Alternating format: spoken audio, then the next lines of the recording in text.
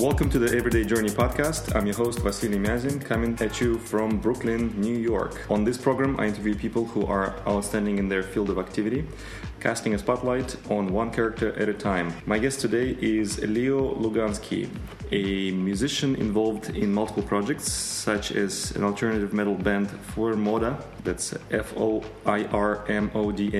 and a Depeche Mode tribute band Strangelove. He made a career out of his passion for music, and today we're going to talk about his journey in the world of music.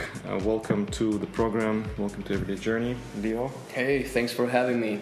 I think it's the first episode I am talking to another fellow Russian in English, but this is, we're going to have an international appeal.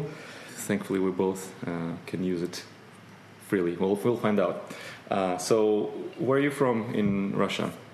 I'm from Volgograd. Volgograd. That used to be called Stalingrad. It's kind of like a hero city, in a way. Hero city means, for those who don't know... Yeah.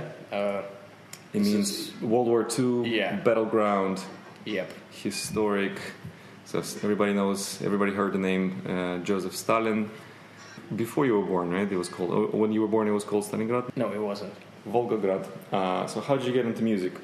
Well, I got into music when I was a kid, but I can't say that I was just kind of like a no-brainer, type of a talent. Like I was just kind of like more like inclined, towards like drums and possibly a synthesizer, but it wasn't kind of like a dead-on type of like, oh yeah, he's going to be one of those guys. It was just kind of like a slow drip, just transitioning from one thing to the other one.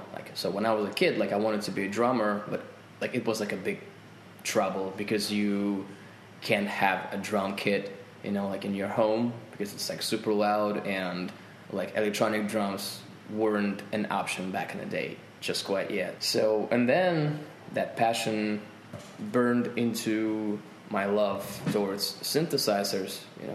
Obviously, I'm a huge fan of Depeche Mode and Moby and Massive Attack and ATB even, and ATB was like a DJ. Euro dance. Yeah, it's yeah, but he is a lot deeper than that. He has tracks that are really amazing, songs, just Let You Go, and it kind of really evolved into something else. Mm-hmm. So a wide range of music, but generally I'm picking up that you like the sort of the emotional charge aspect of whatever musical style. Absolutely, mm-hmm. Yeah. Lyrics are everything. It's just my musical taste just goes from different styles. It's all about the songs. Recently I covered Lifehouse, and they have a song called Six Cycle Carousel. It's the band that I don't listen to, but their one song is just basically one of my favorite songs ever. It's just kind of that type of a counterintuitive phenomena. So with all those musical tastes, I realized my love to a synthesizer comes from the idea that you can emulate all the instruments and have them all in one place. So, and did you own a synthesizer as a teenager? Or?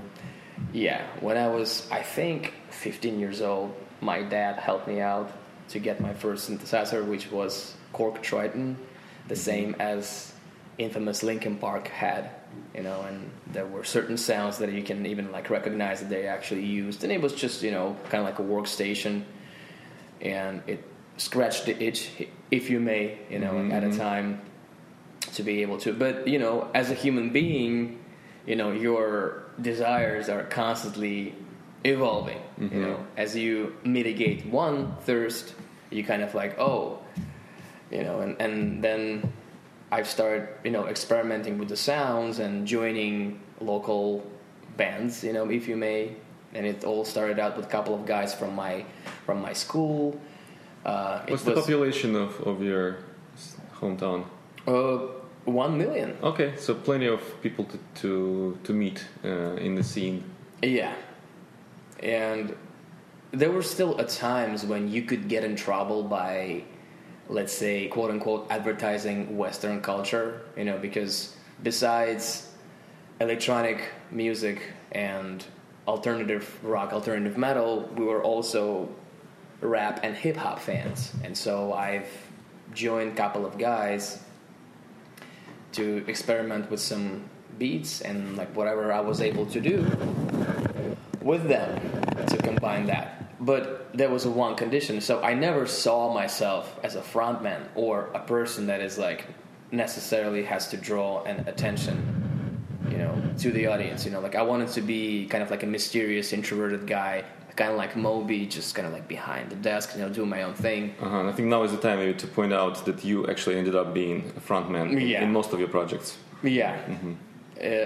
But like it all started from one condition from them, that I also have to learn how to rap and preferably sing, you know. But it, you know, because we were still teenagers and kids, you know, it was a very vague idea of how to do it, and I was very shy, and it was just like almost like a huge cognitive dissonance in my head. I was like, oh my God, you know, that. And so, but you know, it was a train wreck, of course, like in the beginning, and it was, but then, you know, something happened. You know, you're a teenager, you're very emotional, you're hormonal, you have your first experience, you know, with, you know, relationships and stuff, and that opened up that thing where, you know, kind of started writing lyrics and a new source of inspiration. Yeah, it started to become more natural. It was still really bad, but it was, you know, something you could tell us, it can evolve into something. And then we finally, like, we wrote a couple of songs that were, you know, we were kind of huge fans of, you know, Linkin Park. And we were like, yeah, like, we want to be that, but it's impossible. But we're going to try to have some singing and some rapping and some, you know, like, heavy electronics in there. So we started, like, experimenting and had a couple of songs in there. And even without like internet, we were able to pull off to have our first, you know, kind of like a festival where all the break dancers, rappers, local guys were. So we kind of packed the club, and people knew what we do. People knew a couple of our songs, and it was just like we were just teenagers, no namers, you know, nothing like that. It was just all driven by friendship and passion. And so that was the breaking point where I walked into a club and I was like, yeah, I mean, I am not an accountant or a lawyer. This is like the career choice is clear. Yeah, I'm kind of like, you know, like it's just this, you know, feeling, you know, like in your heart. We're just kind of like, you know, it's like a combination of joy, fear, and anxiety. You know, it's yeah. So it's kind of like when you, but like obviously it's not as simple as that. You know, you never, like, as a true artist, I think you're actually never really sure if what you're doing is the right thing to do. You're always waking up doubting things, you know, because you always wanted to grow and evolve. You know, it's always like, oh my God, you did something and you are immediately onto the next thing, you know, and it was the beginning of that. You know, even back then, when you couldn't really call yourself an artist or musician. So we had this festival, we had a couple of shows, we started like recording in a professional studio, and it was still, it's like, okay, what's next? You know, how can we, you know, evolve? And then I had to move to a different country, which is America, New York City. One of my relatives were already living here, and that was the idea, you know, to have like a family reunion. You know, so I had a back to fall to, you know, in here, but still, you know, being 17 years old and I just literally like graduated school and I had to leave all my life behind, you know. It's all of your bandmates, access to studio, pretty much you only had you in your sort of talents, memories, experiences in your head. Okay, so pretty much, yeah. It wasn't a lot of things that happened to me, but they were very major, you know, because I believe you are very impressionable by default when you're 14 years old. It's like a breaking point where music that you're listening to can influence and literally change the course of your whole life. And it did, you know, like lots of stuff that I've heard from video games like Need for Speed. Some of those people became my friends, and I even recorded some songs with them, and that changed my life. The bands who recorded soundtrack for the world famous game Need for Speed, you actually met people who Yeah, some of them prepared music. Yeah, for that. like Cool. like guys from like Static X, and there's also a guy, they landed a soundtrack for King of Scorpion. It's like one of those like a mummy, like movies, back in the day with rock, in it. Mm-hmm. So there's a band called Lifer, and Nicole is a lead singer. So, and I was always just kind of like curious about, who these people are, and I found him on Facebook and offered him to record a song together, basically Lifer had the same band members as Breaking Benjamin, like ended up having, so it's all kind of like small, big, whatever community of musicians and people that kind of like circling around. These names are fairly well known in the circles of alternative rock. Yeah, of people that it's just kind of like you are a byproduct of the era that you've been growing up with, and this style of music was kind of like heavily stigmatized, like new metal, alternative metal, anything that kind of like sounds like Korn, Slipknot, Linkin Park, Lifer, kind of had a little bit of like a negative stigma, but nevertheless, it made a huge influence of what you wanted to do, because everything from songwriting and production and the emotion that comes with it. Because when I was a kid, I wasn't into rock music at all. I wasn't into Metallica or anything classic. I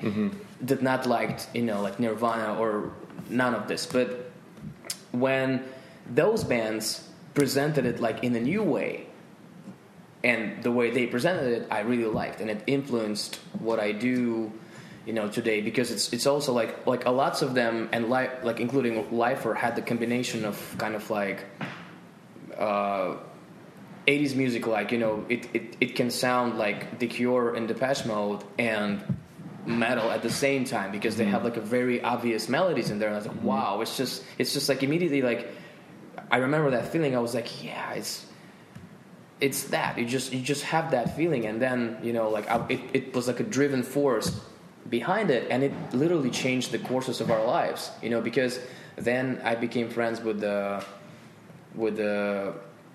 Cold. It's a post-grunge alternative metal band, that is also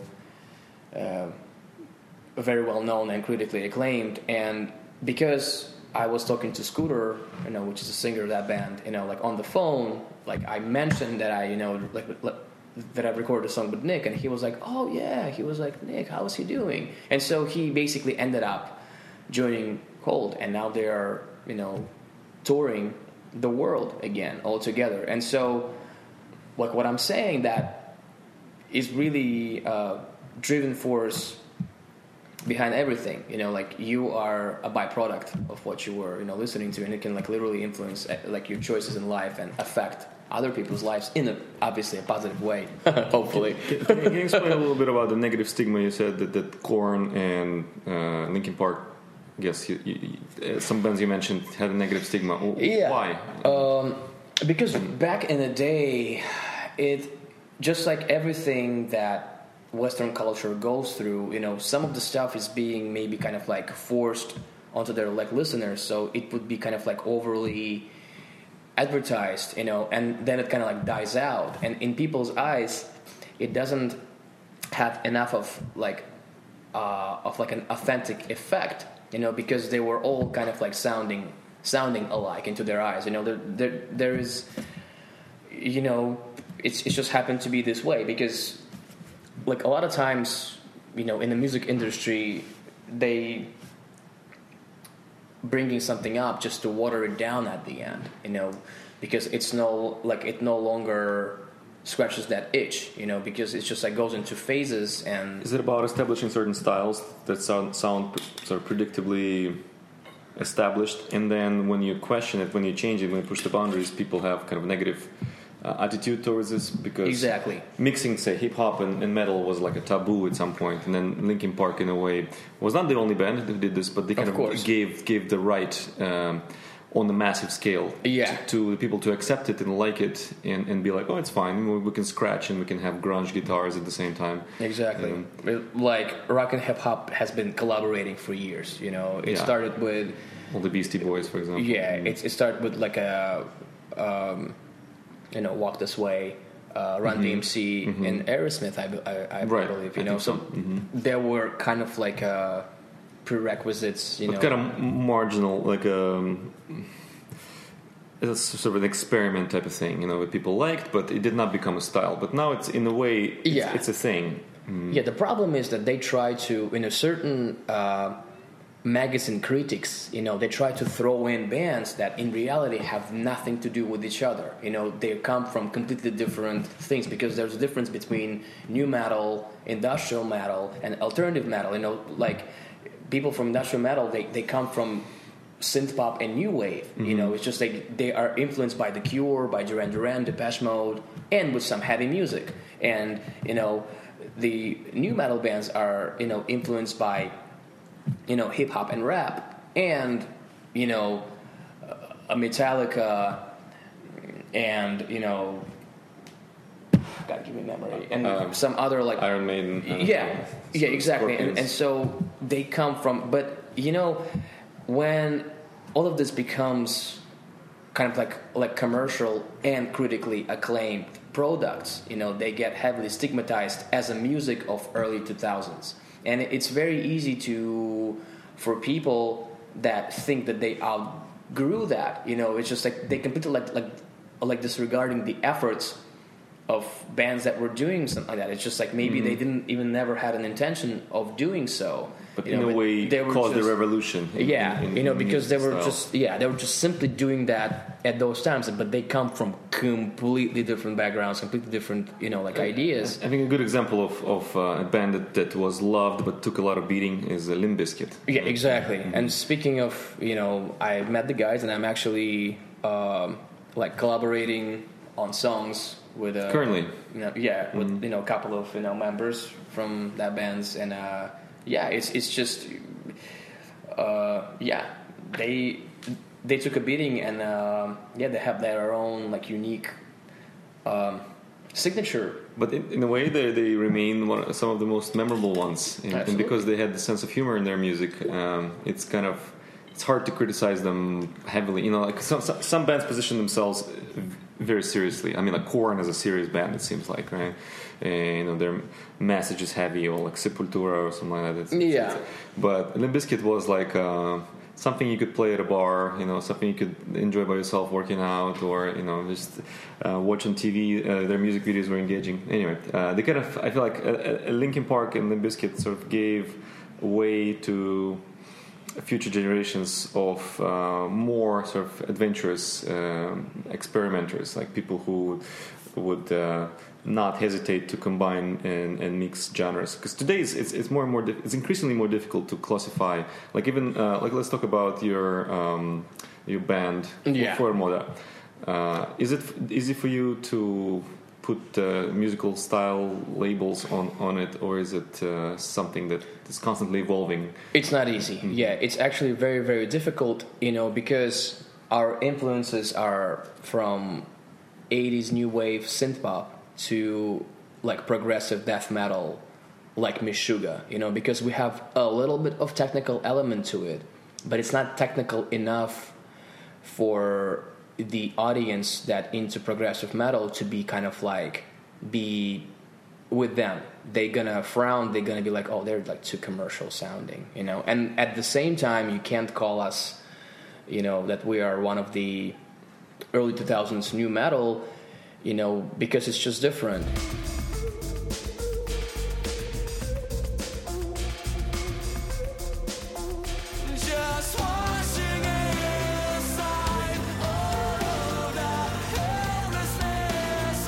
Yeah, because we have like huge electronica, industrial, you know, new wave and synth pop element to it.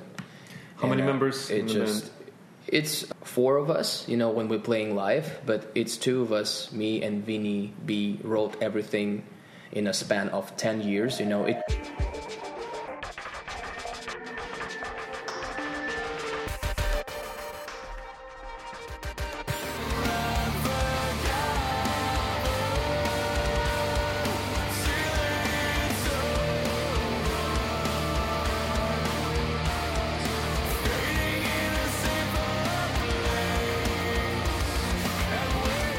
it took 4 years to actually develop the style and to like really understand which way we wanted to go, because we started out as more of like, kind of like industrial rock electronic type of a project.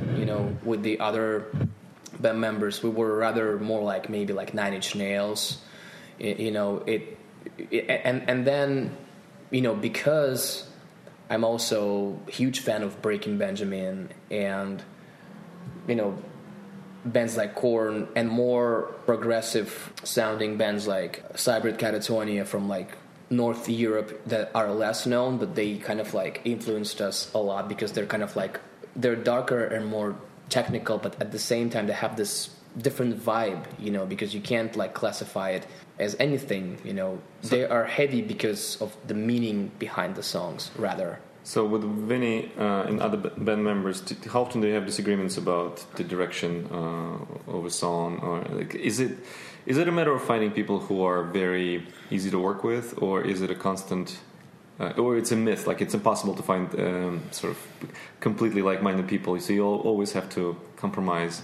Like how does collaboration work in a multi-person band? It's a great question.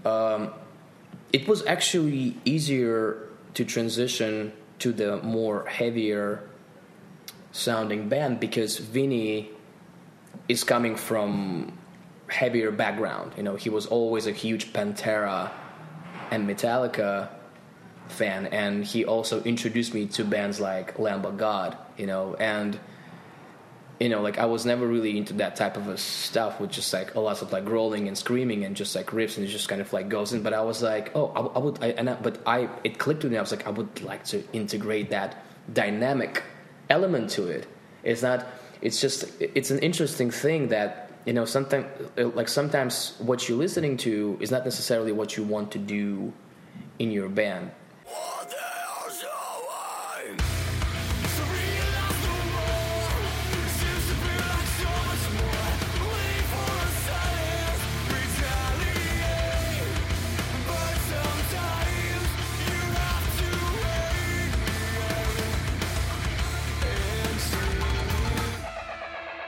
In this case, I was like, I would like to have that element, because it's just kind of like more interesting. And it's been done millions of times, this type of a thing with like a melodic singing and, electronic synthesizers, with like heavy riffs. It's just kind of like became a very trendy thing. We had this phase called the djent. It's just like where everybody started to play those like 8-string guitars, and they kind of sound like Meshuggah, but they have like all kinds of singing. They could have a guy that is like R&B Craig David type of a voice on top of singing, on top of like just absolutely excruciatingly heavy music. It's just fucking hopeless. It's just like, but he sings with all those like riffs and stuff. It's just like it's he has like conservatory like academical background. Background. It's just like and it's all been done. Like I can't,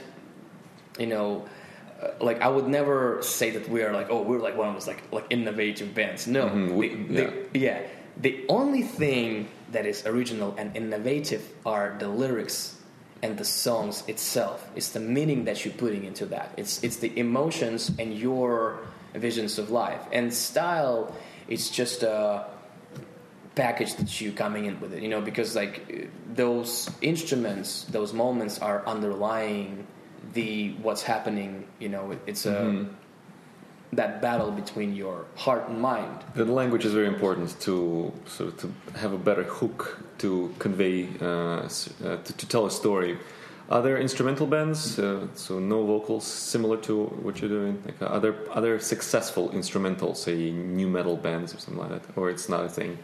No, they're just instrumental. Well, I mean, there is bands that are a lot more like progressive, and they, kind of like a guitar virtuoso type of guys, like Animals as leaders. We only have just a tiny bit element of that, just kind of like because it comes from certain elements from the progressive metal. They go back into like fusion and jazz, and there's a certain groove that I'm also prone to have sometimes. It's kind of like some kind of a swing, you know. It's just like you kind of like you have to feel it, you know. I mean, like it's not the you know, but obviously as everything in the world is becoming a trendy thing at a certain point, just like dubstep, you know. Like this thing has been done like a long time ago, where, you know, where a producer or like a remixer just takes an original song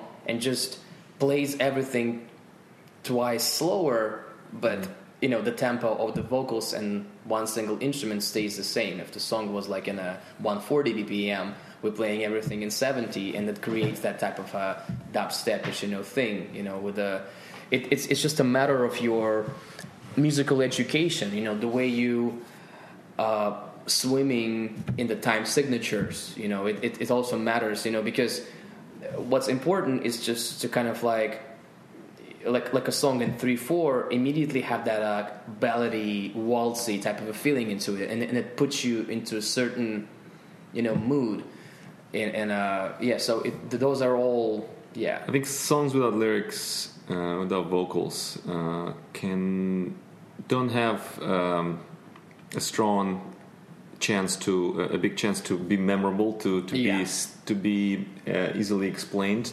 Like, oh, have you ever heard this song? It's either needs to have a very easily reproducible melody that you can whistle or sing, like ATB or what was it, Robert Miles, Children. You know, you can always like sort of like simulate the piano with your mouth and explain that song. But if it doesn't have that, it must have lyrics. Otherwise, it will be very difficult to explain the song.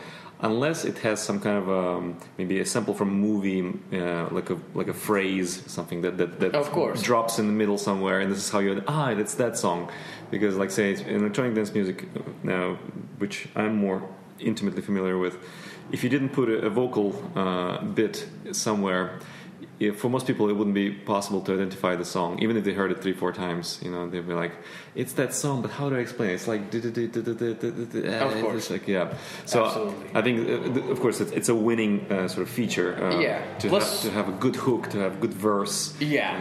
Plus, chorus. Mm-hmm. Yeah, because to us, music is not a competition of who is a better player. You know, I would say that alternative metal genre is still challenging, you know, because especially for somebody who's a drummer, you know, because he is a moving force, you know, behind it. You know, he's like an engine, you know, like in a way, like besides the singer and the guitar player, you know, he has to be a machine, because there is still a rule that it has to be very mechanical.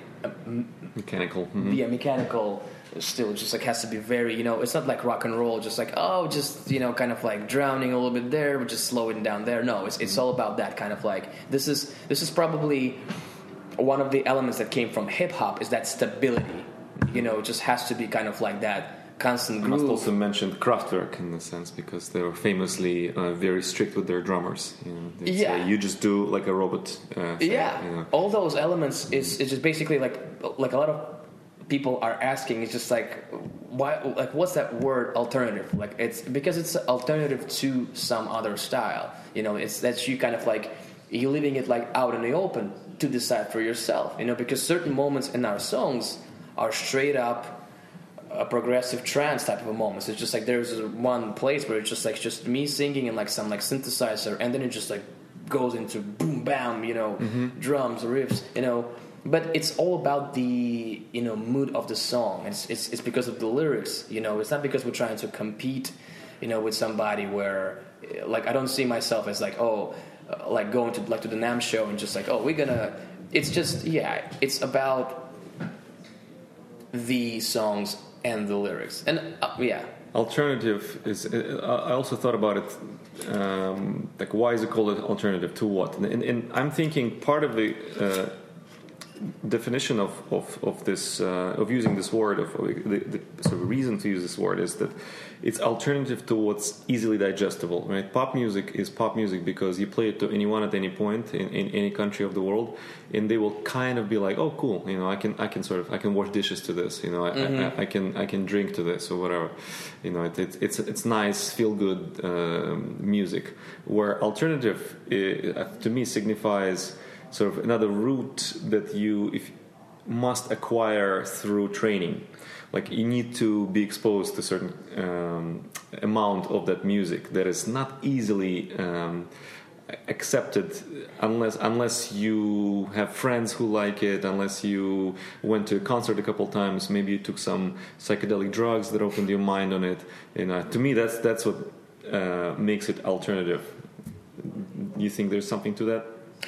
There's definitely something to it, but alternative is also a choice. You know, you decide, you know, for yourself, you know, because obviously calling yourself just rock metal, it's like putting yourself under fire with people just being like, no, it's not metal because you're not heavy enough, or you're too heavy, or something else. They always gonna, I mean, people, there's always gonna be stylistical war, you know, of between what it's what, you know, because it's just like, first of all, like, impossible to please everybody, and people have personal biases towards, you know, something, you know, and I understand that. Like, in this case, obviously, a word alternative is kind of like steers it towards like a pop music direction, you know, because like elements that, you know, alternative and then metal, it means that it has like a very, very accessible.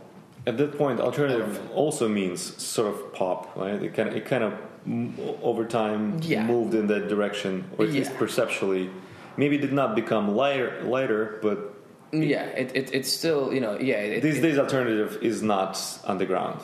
Yeah, you can expect, and this is the kind of like the phenomena of what happened. Not only it's no longer an underground, it's already been there, and it's already been done and overdone and stigmatized and thrown away and forgotten. So the world is ready for the new wave of that, but like in a different way. It's just kind of like you take what you know, you take your feelings and just like putting in them, and it's it's just kind of like at the end of the day, it's all about the song, you know, like anything that is just like overexposed is that's why it's so difficult. I mean, like sometimes something becomes really popular and their lyrics are kind of, you know, funny, and obviously there is a risk that a band is going to be remembered by that particular song, even if their whole album is very, very serious. You always kind of like considering all of the odds, you know, and a lot of bands have that, you know, in every style of music have that, you know, problem, and, you know, they're angry with themselves that everybody, I mean, the example of like Radiohead Creep, you know, some people know them from that song, you know, which is basically and that song only. Rock. You know, and they absolutely hate it, and they like refuse to play it at the shows because they are floating, you know, completely different type of a thing. So this is just And you mentioned fans in passing, and I wanted to maybe get deeper into social media and very quick feedback loop with your fan base. This didn't used to exist back in the sort of, you know, days of rising of rock and roll, 70s, 80s, 90s. Fan clubs, you write a letter to some fan club, you know, the head of the fan club delivers a bag with the best mail to the band. Maybe they'll read it, maybe they will ask the fan club president to read it to them, but it didn't influence them so much, right? So the biggest influences, I guess, they would get at live concerts, or record labels would say like, oh, this album sold better than that one, so let's make more of that one, or something like that. So today, tell me, how does Facebook, Instagram, and other social networks influence how bands evolve and exist? It's a very interesting question and a subject, because at one point social media became a merit of a success of your band. So basically, music industry and music business had changed. So instead of labels investing into the bands and trying to develop them, they are actually became only interested in the bands that are already self-developed and self-made and have a solid following on social media and already playing shows and have their stuff together. So then they are going to be interested with working with you.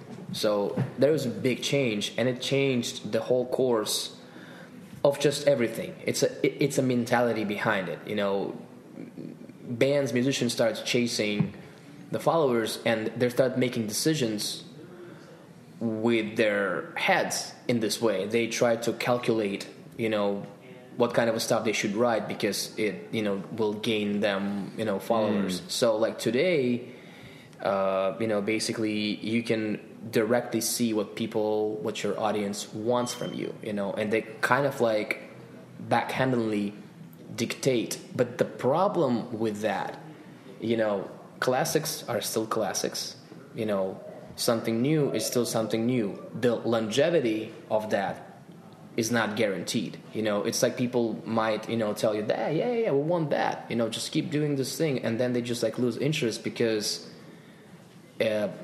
you were just maybe half-heartedly doing that, because you were just influenced. Following what the crowd wants, not realizing that they also get bored of what they themselves want without knowing. Mm-hmm. Because like I often say this thing that there's never really a right time for music and for love, if you may, and there is not an exception. It's just kind of like there's always some kind of an artist that just comes out with his own stuff, and it's just completely different, and everybody's like, oh wow, meanwhile everybody else is trying to figure out how to please the crowd. It's like, oh my god, if you're just going to be a little bit this, a little bit of that, You read what your fans write. Do you get into forums and discussions, just at least as an observer, or do you engage? Yeah, I mean, I have conversations with them. I cherish them a lot.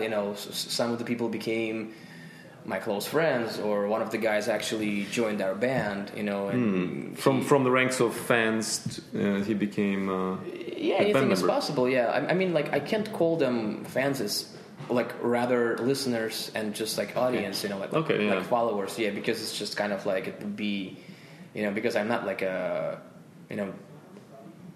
pop star or anything. With the tribute band.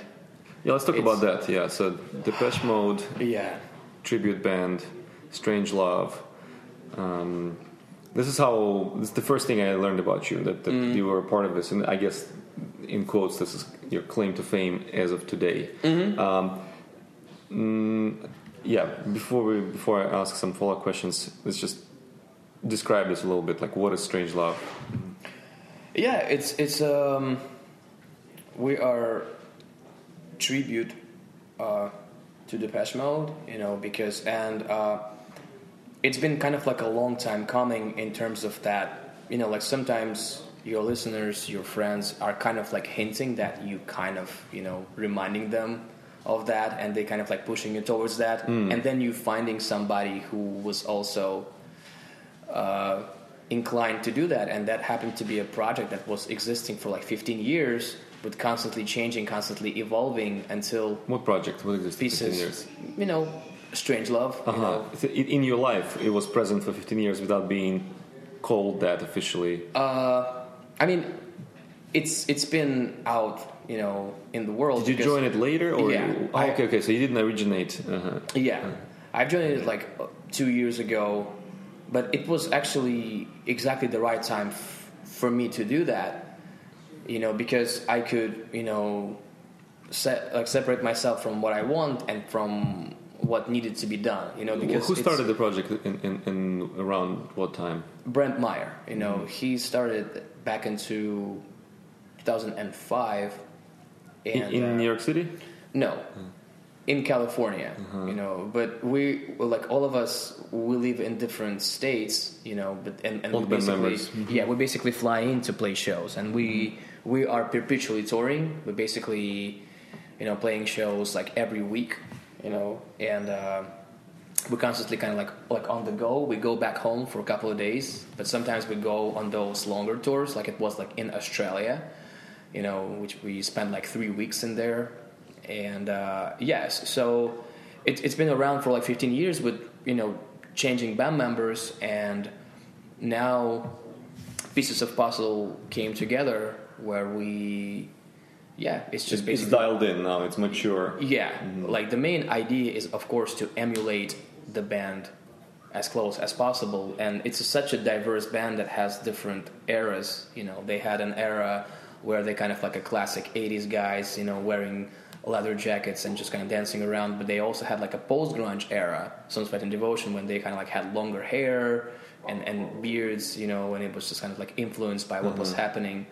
So it really is, there's a lots of acting, theatrical performance goes into it. Like I mentioned to you in our previous conversation, that to me that makes me think of like a Broadway musical. Like, yeah, absolutely. When like obviously they started out from small bars, and it was just kind of, but now it grew into full-blown big shows with the full production. Is there any financial copyright responsibility from your tribute band to Depeche Mode sort of intellectual property owners? Not really. They just have to be okay with that, and they are. They were positive towards that. Because we kind of scratch the itch. We go places, we go countries that they don't go, like Australia and New Zealand. The policy of truth. Have they seen you live? They've seen the band. Yeah, the videos on YouTube. We are in touch with Martin Gore, and he's been very positive, and he was supportive. Yeah.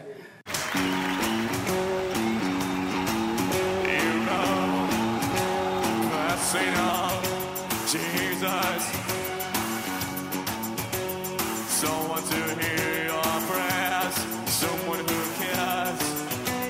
What is the nature of a tribute band? I would guess it gets born out of dedication, love for the work of a certain band, right? So in case of Strangelove, that Brent, you said? Yeah. From California, was so enamored with Depeche Mode and everything they made, all the songs, the band members. He just wanted to be sort of a part of this slice of history and sort of extend it, right? Yeah. And give it to more people. Like, what do you think his drive was, if you can speak for him? Because he could have chosen any band. There's many great bands. Yeah, in fact, he was a president of the whole tribute band agency, of a variety of tribute bands. He was a president, and he was also like an agent himself. But the driving force behind it is just, I think in this case, it has a lot to do with the audience and their demand for that. That was kind of like a no-brainer. That was, in our lives, we met each other 2 years ago, but we were getting the same message and response from a lot of people that we meet. It's like, oh, you guys should do it, Mm-hmm. And now we're finally doing it, and it is really bringing like a great results. This is one of those situations where, like audience want that. They have that itch for like their, 80s era, and we are able to replicate that. The 80s flavor, the craving for it is not going away. I think decade after decade. It's just like, people just like, there is something truly mysterious and mystical about it, actually, that it just like never gets old. It never gets old. No pun intended. It's just like, like no matter what we're going through, like especially like right now, this whole like pandemic, and they're still asking like when they like ready to go. And this is basically kind of like a self-explanatory when a band like Depeche Mode took a huge risk to be like everybody else, because you can't really classify them. There were, a bunch of guys, boys next door that like instead of using guitars and drums, they were just only using synthesizers. They were emulating every instrument on the synthesizer, just like going out there. And everybody back until early 80s were like, what are you guys doing? Where are the drums and guitars and stuff. They're like, no, that's how we do it, you know. And it's just kind of like created that, you know, iconic sound, and then just like in early 90s, it's fucking exploded with Violator. The wave is so huge, you're still writing it. What's the trick? Yeah. How does a tribute band gets promoted? How does it get marketed in Australia or, you know, in Europe and in the States? Like, how do you get people to be excited about a tribute band like yourselves? Mm-hmm. Whose job is it? We're working with the same people as any other band is. You know, we have managers and agents, and we're working with promoters, you know, that, you know, it's just like we just get offers, you know, because we have like a reputation. Mm-hmm. And people get excited when they see a poster on the wall that says Depeche Mode tribute band. Mm-hmm. Yeah, that's a good question. You know, when you touch something that is sacred, you know, like a lot of times it creates kind of like maybe like a disdainful effect because they don't know what to expect, you know. Yeah. But a lot of times we are able to turn, you know, even the heaviest critics into our followers and friends, you know, and it's just kind of like it's really beautiful because they see, you know, that it's all like it first of all comes from heart again, you know. It's just like in everything, you know, it's all part of like one thing, you know, like acting, music, you know, like replicating somebody, emulating somebody. You have to understand why they do it, and then it becomes part of you. It just becomes natural, you know, like no matter what. Yeah, and of course it's just like with everything that, like everything new kind of like creates, you know, different like reactions and emotions, you know. But you know, like I was like surprised how we were, you know, welcomed in Australia. In New Zealand, it was one of the best shows, you know. It was just like, wow, I really felt like it's our own accomplishment in there, because it's just like not something that happens often in there. And they treated us as rather like an original band, you know. Like we just kind of like an extension of that, you know. It's really, that's why we called the Depeche Mode Experience, you know, because, you know, like a lot of people, it's not their fault, you know, they don't know difference between, you know, cover and this and that. It's like, why you do it, just like, you know, just bunch of guys at the bars just, you know, singing songs, and it's just kind of like, and this is like a completely different, it's an experience. It's like you were saying, a Broadway performance, you know.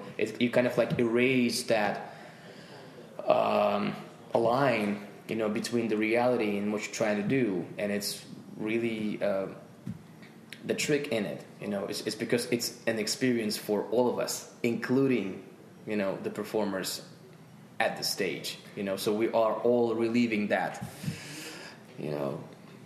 Would it be possible to add a new song that sounds just like a song that Depeche Mode would write to a set list? Mm-hmm.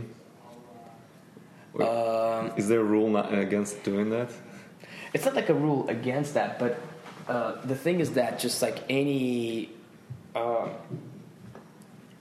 know, like performance have certain expectations from that, and it's just like kind of like you don't want to set off certain vibe, you know, because if you look at it as like you're watching, let's say, a comedy movie, and then in the last 10 seconds they have like a monster coming out, and you just kind of like, well, it's not like you know what I mean? Yeah, but it's not exactly that. It would be like a sneaky sort of extensions, like slide in a song that sounds just like Depeche Mode, but like makes you like wonder, like, have I heard this before? It sounds kind of familiar, but I'm not sure. Maybe it's from this sort of, you know, B-side, forgotten record or something. Yeah, I get this question, you know, quite sometimes, and it's just kind of like, it's just not part of the experience that we're trying to, let's say, provide. You know, it's just like what we do, because it's a full-on show with real emotions. You know, we do talk about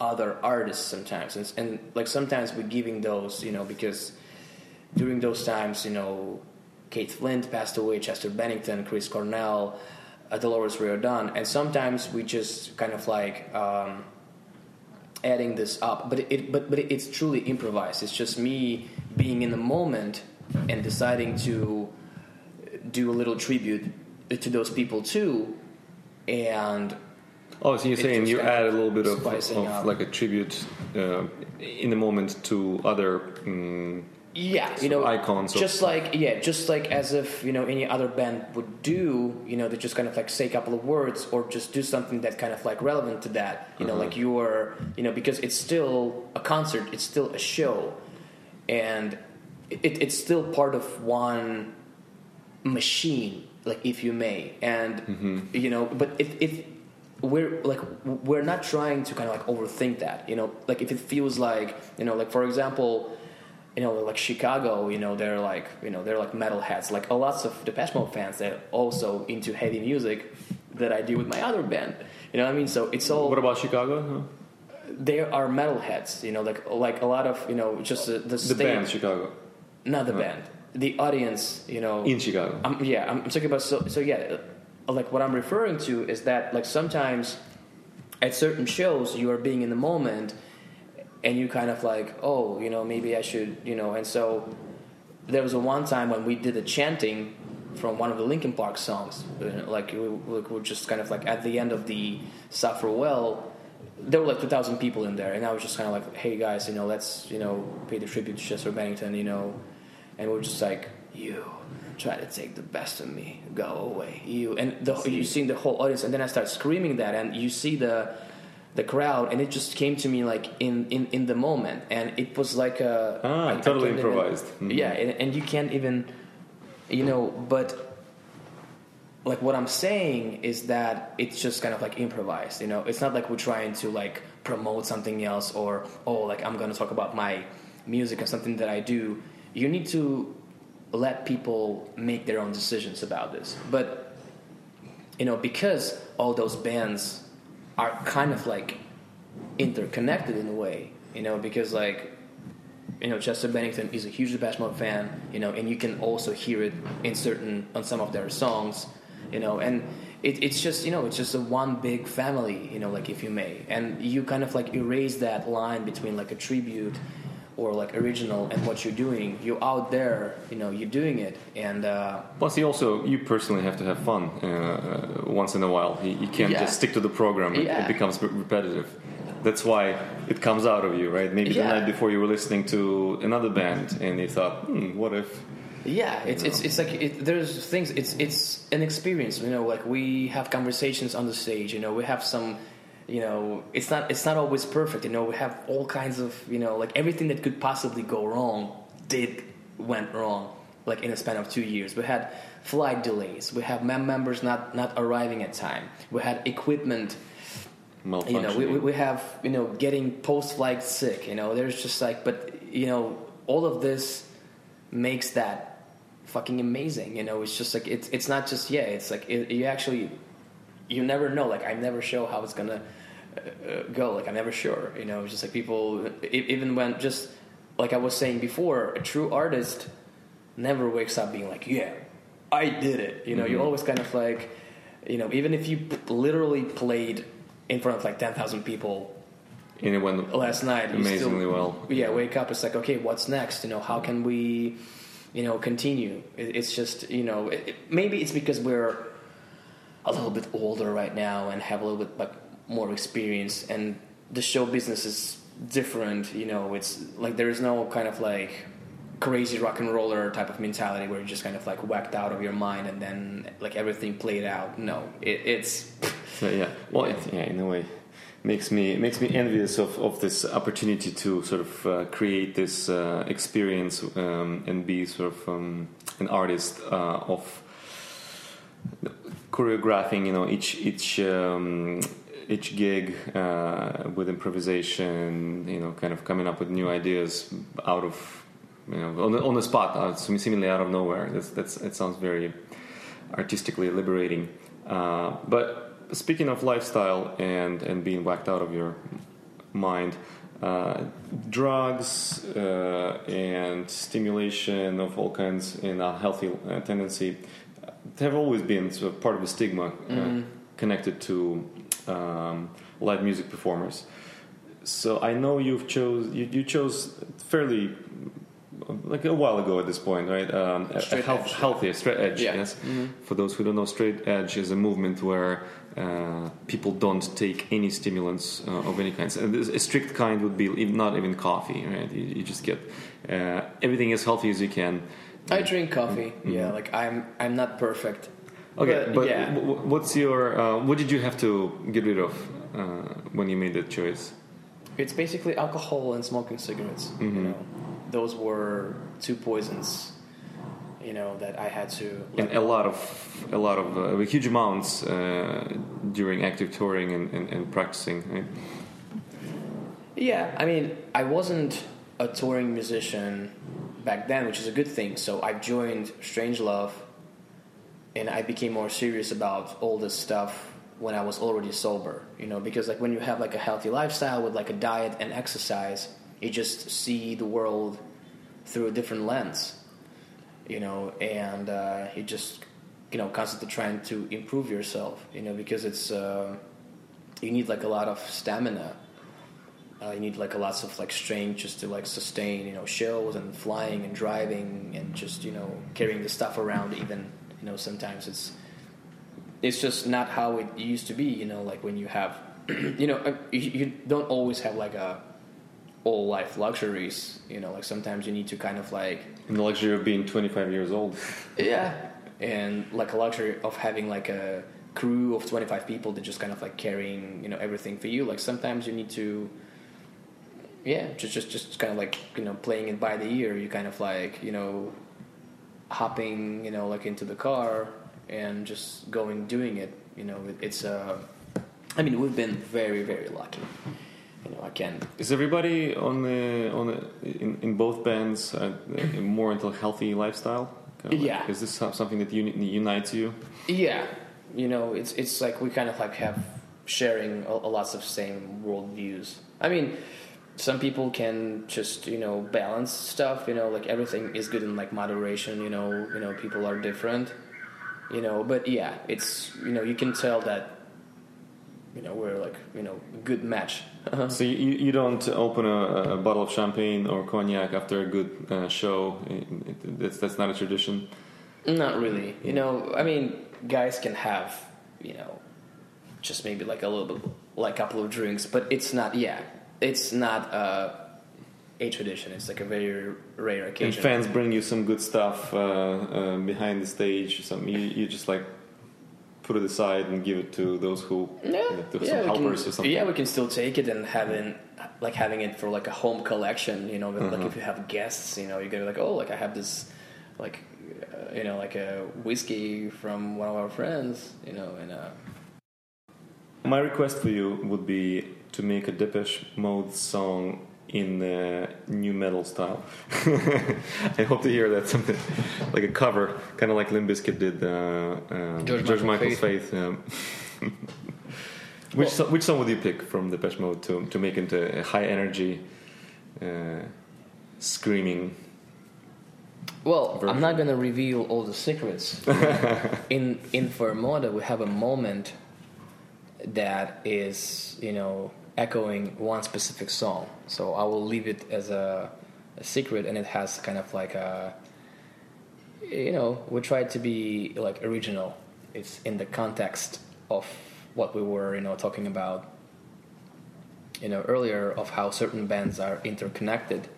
So, and that came together in that, you know, particular moment there. For those interested in hearing your stuff, where can they go? Yeah, I have some solo songs released on every possible platform as Leo Lugansky.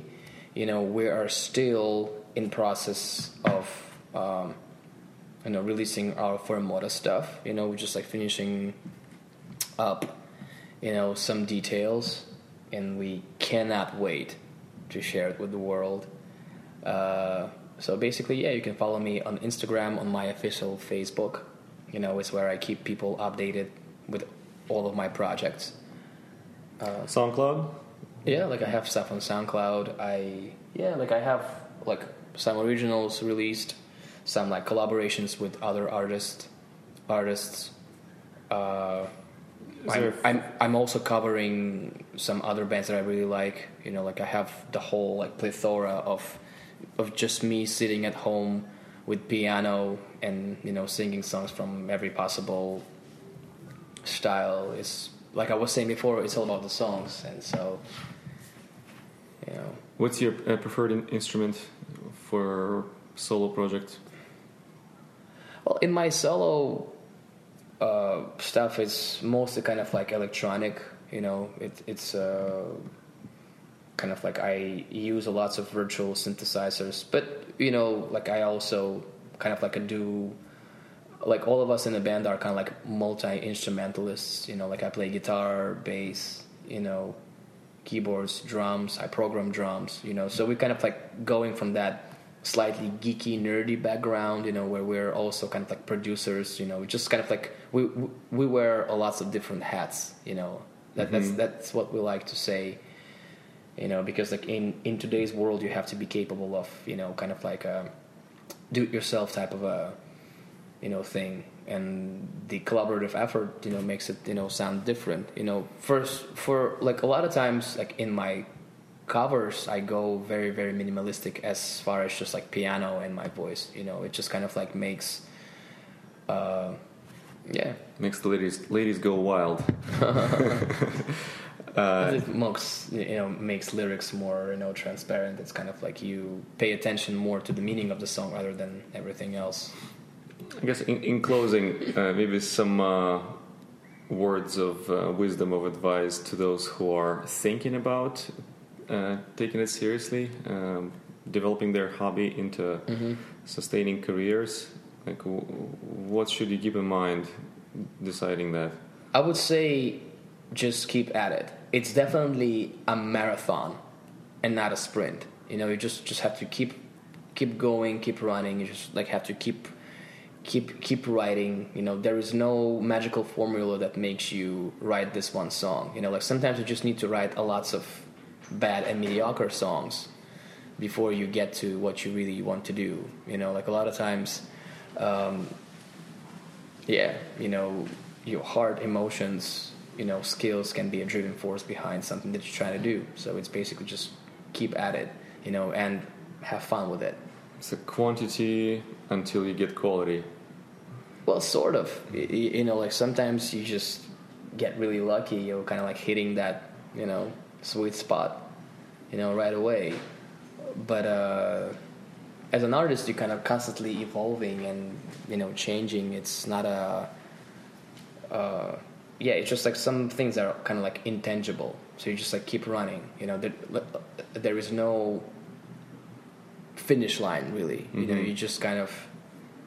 What about the role of a community? Should one seek out a community of like-minded people, or it's not as important as putting in the work? Well, you can, you know, having conversations, you know, like collaborating with other like-minded people is important.